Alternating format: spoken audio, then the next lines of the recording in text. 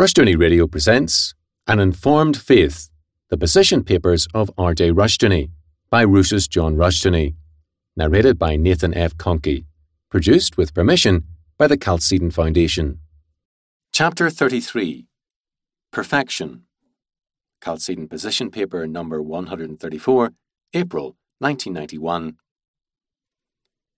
Words change their meanings, sometimes with unhappy results.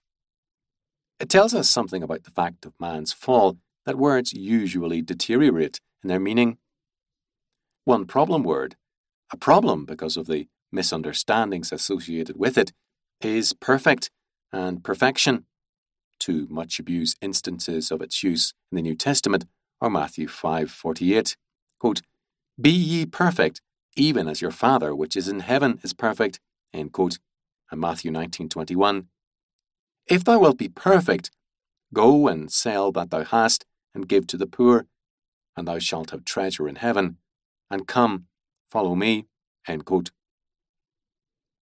The word translated as perfect is in both cases teleios. It means mature, finished, complete, having reached its goal, mature. Thus, to be perfect in this sense does not mean sinlessness, but maturity with respect to our God-given calling and talents. It implies that a goal is in view, and we live in terms of it. The completed aspect does not mean ended, rather, it means living fully in terms of a goal. The word teleios comes from telos, meaning an end, conclusion, or goal. It is a culminating point. According to R. Shippers in New International Dictionary of New Testament Theology, Volume 2, page 59, and it can refer, for example, to marriage. A goal is reached, a new life is now lived with maturity in terms of it. Thus, quote, "Both a doctor and a thief can be perfect," end quote. We sometimes call a man a, quote, "perfect fool," end quote.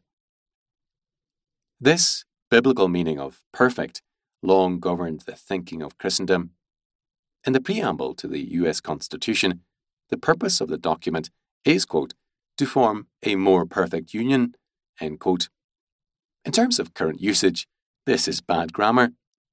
In terms of its times, it meant, quote, "a more mature union," end quote. According to Webster's 1828 dictionary, perfect, as a verb, meant to finish or complete, and as an adjective, finished or completed. In grammar, there is a perfect tense which gives us expressed completion. The word perfect now has an often different meaning due to two influences, Arminianism and Romanticism. In Arminianism, denying as it did the doctrine of total depravity, and often affirming Pelagianism, the word came to mean a totally sanctified and sinless state. The Christian was to attain total sanctification and be without sin. This was, of course, an unrealistic hope and belief. But that is not all. The emphasis at the same time was shifted from the kingdom of God to the individual's perfection. The result was a gradual withdrawal of these Christians from the world into their inner realm. People from diverse backgrounds are now calling attention to this fact. For example, Dr. Donald E. Wildman, in the January 1991 AFA Journal, wrote, quote, "I am amazed that any minister can preach week after week, month after month, and year after year, and never directly address many of the great issues which face the Christian community today. It hurts me to say what I am about to say. I say it not with malice. I say it with hurt, born of love. Quite often I am asked whose fault it is that our society finds itself in the moral mess it is in. In all honesty, I am compelled to respond, quote, it is the fault of the church, end quote, end quote. False ideas of sinless perfection have not improved the moral character of churchmen, nor have they improved the world of our time. However, quote, noble, end quote, our goals may be, if they are not biblical, they lead to ignoble ends. Many who will not acknowledge their depravity and sin are ready to see themselves in idealistic terms.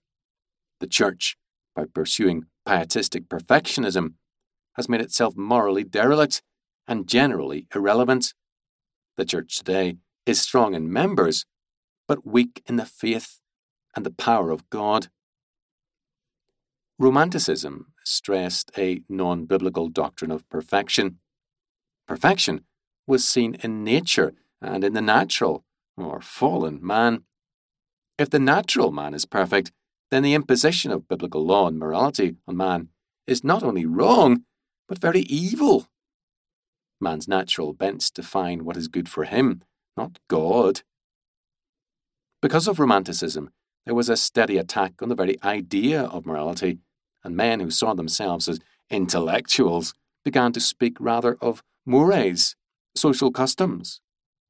Morality was replaced by mores, and mores were of little value. Such doctrines as utilitarianism, pragmatism, and instrumentalism, and supremely existentialism, replaced morality. Not only morality, but meaning was attacked, as in deconstructionism. Romanticism revived with fervour the famous premise of Protagoras that man is the measure of all things, and it did not mean rational man. With Romanticism, perfection became self-expression. Alfred de Musset, a French romanticist, expressed a romantic agony. He desired every woman who caught his eye, but trusted none. To be dependent was alien to him. He wrote, quote, "I must experience everything," end quote, and this meant that everything was good because he was. Aurore Dudevant, George Sand, believed in catering to public appetites and saw no wrong in it. Quote, "Monsters are in fashion. Let us make monsters," end quote. Napoleon had declared to the Council of 500, quote, "Make way, I am the god of the day," end quote. This was the romantic temper. Sin was held to be an obsolete concept. George Sand said of the evils she had done, quote, "I don't believe it is due to wickedness, but to ignorance," end quote. Frances Winworth, The Life of the Heart, George Sand and Her Times, 1945, pages 91, 104, 283. What Romanticism did, among other things, was to create the youth movement. If nature is perfect in this modern sense, and if the natural man is the perfect man, then the child and youth are closest to perfection. The poet William Wordsworth, 1770 to 1850, in his Ode, Imitations of Immorality, held that we are born, quote, "trailing clouds of glory," end quote, and that, quote, "heaven lies about us in our infancy," end quote. Age perverts us, quote, "shades of the prison house begin to close around the growing boy," end quote, and that prison house is civilization. Given these premises, youth soon felt it had a, quote, "duty," end quote, to correct and even overthrow its elders, who represented the, quote, "corruption," end quote, of Christian civilization. Rebellious youth was a creation of the romantic doctrine of perfection. However, if civilization is the source of evil, then, quote, "the less civilized," end quote, peoples are the most good, according to this doctrine. Western white youth had once been the voice of natural goodness and the zealots for perfection, and their motto in the 1960s was, quote, "never trust anyone over 30," end quote. Almost at once, others seized the torch of this new faith. In the United States, black youth attacked as evil white leadership, no matter what it did. These people were, quote, "honkies," end quote, and evil. Since then, a new definition of blasphemy has emerged. "Thou shalt not call attention to any sin of Martin Luther King, for this is the unforgivable sin." This doctrine was not lost on various peoples of the Third World. While treating blacks, or African Americans, with politically motivated friendliness, they were contemptuous of them as, quote, "detribalized," end quote, and over-civilized peoples. What we have had in process is an example of what Dr. Cornelius Van Til called integration downward into the void. Of course, the environmental movement is a clear example of this fanatical romanticism. It has become a new and fanatical religion, impervious to rationality. In many instances since the 1980s, foresters have allowed raging forest fires to burn. They are, after all, a natural fact, and nature is perfect. False perfectionism has led to unreasonable and even insane demands. All the achievements of the past are treated with contempt.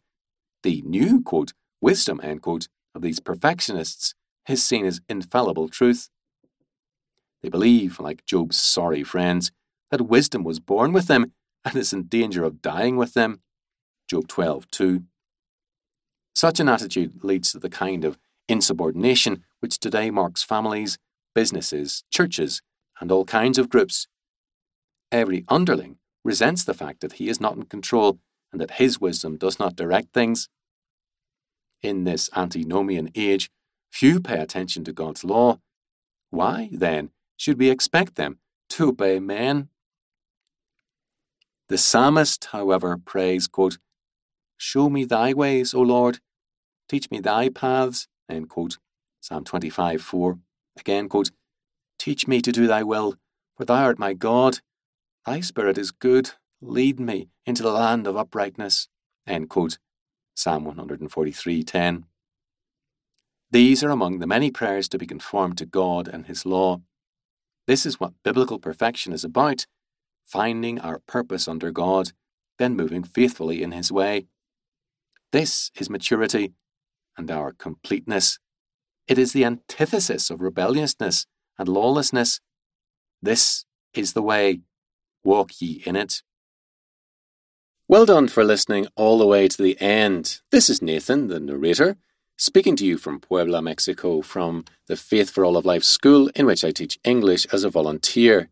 I teach from kinder through high school. Now, I rely on donations in order to keep teaching and recording, so if you want to support a Faith for All of Life school in Latin America and want to keep listening to Rushdoony while you vacuum, drive or cook, commute or whatever you're doing right now, donate at cten.org/Nathan Conkey. That's NATHANCONKEY, all lowercase. Or if you prefer PayPal, paypal.me/N Nathan, capital C Conkey. You can also email me at nfconkey, that's nfconkey@gmail.com. Thanks, and I look forward to speaking to you very soon.